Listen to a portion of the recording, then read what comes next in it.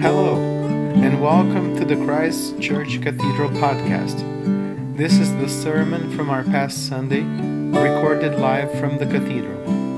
We hope these words will really speak to your heart and mind. I greet you in the name of the Father, Son, and Holy Spirit.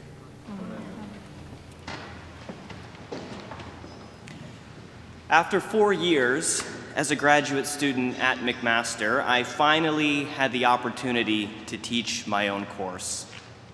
It was a dream of mine for almost 10 years to teach a university course, and so I was thrilled that I was finally getting the chance to do just that.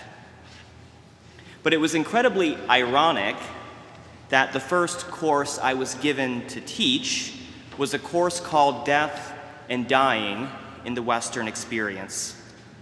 Ironic because, as my wife Kyle would tell you, I get incredibly uncomfortable when the subject of death comes up in our relationship.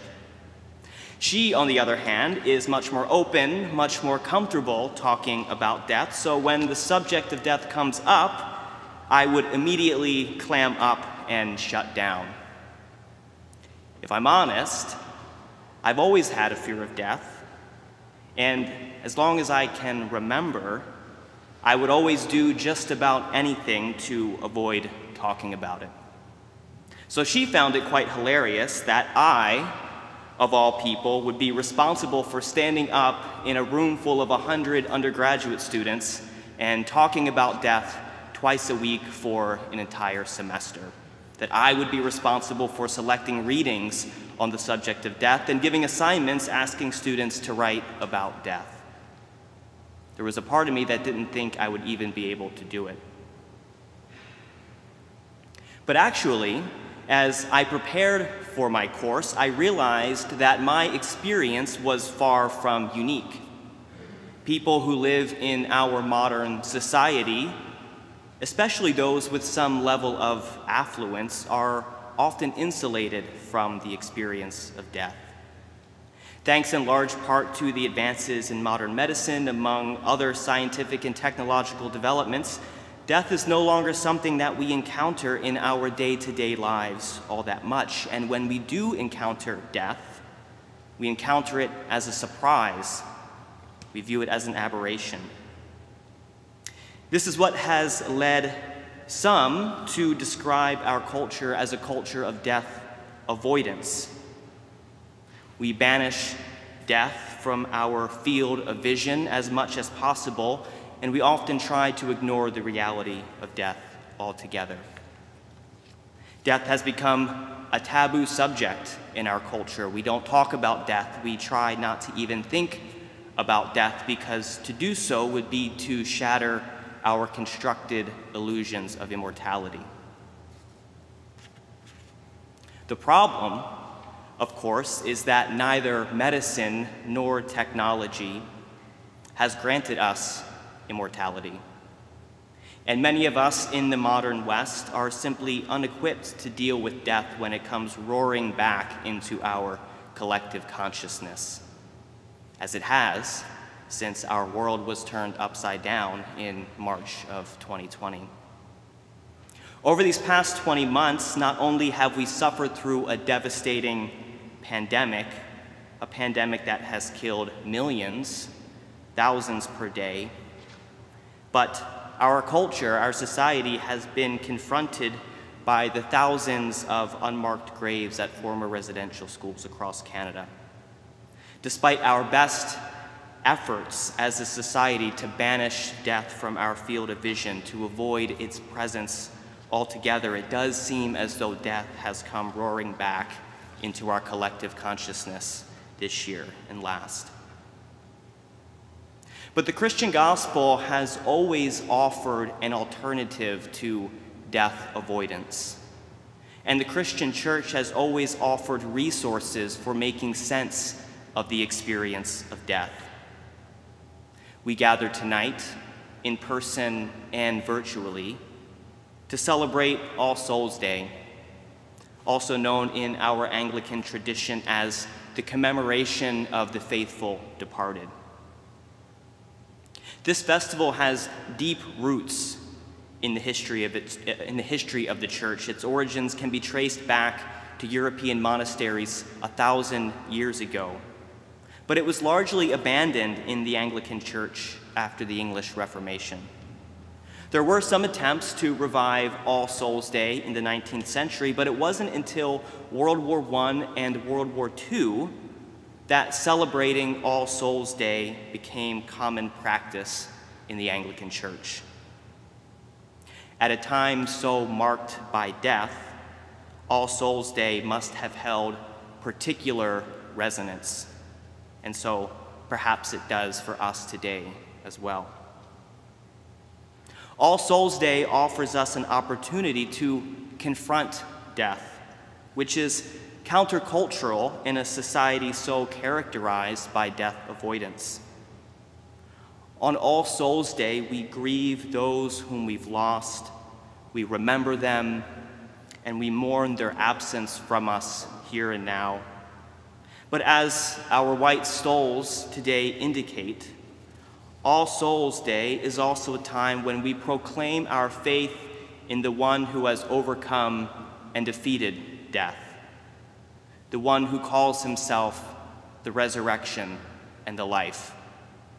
In today's gospel, Martha confronts Jesus about the death of her brother Lazarus. Jesus had been informed about Lazarus' illness, but by the time he arrived, Lazarus had already died. Martha went out to meet Jesus and quite boldly tells him, "Lord, if you had been here, my brother would not have died. But even now, I know that God will give you whatever you ask." Even as Martha expressed her disappointment that Jesus didn't arrive in time, she still communicates her profound confidence in the power of Jesus and his connection to God. Jesus, in response, tells Martha that her brother will rise again, but Martha doesn't seem to understand that Jesus intends to raise Lazarus in just a few minutes. And perhaps Jesus was intentionally vague, but either way, she responds by saying, "I know that Lazarus will rise at the resurrection on the last day." What she's alluding to by saying this is the very common ancient Jewish expectation, which we read about in places like Daniel chapter 12 and elsewhere, that the dead would rise again at the end of time. That, in the words of Daniel chapter 12, those who sleep in the dust of the earth will rise again. But what Jesus is asking her to do is not to put her faith in some far-off event at the end of history. What she's asking her to do is put her faith in him, the one who is standing before her here and now. Jesus tells Martha, "I am the resurrection and the life. Those who believe in me, even though they die, will live, and everyone who lives and believes in me will never die." What Jesus is saying to Martha, and by extension what he's saying to us, is that death no longer has any power over our lives. As one writer has put it, the power of death to separate people from God is reduced to nothing by the presence of the power of God in Jesus. Jesus destroys the power of death and invites us to share in his own resurrection and life.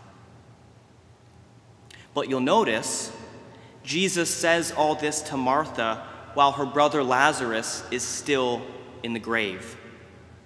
It would be one thing if Jesus had raised Lazarus and then proclaimed himself the resurrection and the life, but Lazarus is still in the grave. He still stinks with the stench of death when Jesus says to Martha, "I am the resurrection and the life," and then asks her, "Do you believe this?" Martha has to answer the question before she has the chance to see her brother Lazarus emerge from the tomb wrapped in his own burial cloth. How much easier would it be for Martha to answer that question after Jesus had raised Lazarus. But Jesus doesn't give her that opportunity. He asks her whether she believes now before she sees what is to come. And I stress that point because isn't that our own predicament? Jesus comes to us and says, I am the resurrection and the life. Those who believe in me, though they die, will live, and everyone who lives and believes in me will never die. And the question he poses to us is the same question he poses to Martha. Do you believe this? Jesus invites us to believe, to have faith, to put our trust, not in some far-off event at the end of history, but in him, to believe that Jesus is the source of resurrection and life, that Jesus has power over death, that nothing, not even death, can separate us from the love of God. Now, to end where I began, our own culture of death avoidance in the modern West is motivated by a profound fear of death. We have to work incredibly hard to keep death out of our field of vision, and our illusions of immortality leave us unequipped to handle death when it inevitably comes knocking at our door. The Christian response to death, on the other hand, is not one of death avoidance. We acknowledge the reality of death even as we confess our belief in Christ, who overcame death by the power of his resurrection. We still grieve, we still mourn, we still remember the dead and console the living, and we still resist and rebel against those forces of death that kill and destroy and rob the lives of innocents. But we need not fear death. Death holds no power over those who believe in Jesus Christ, the Son of the living God. Amen.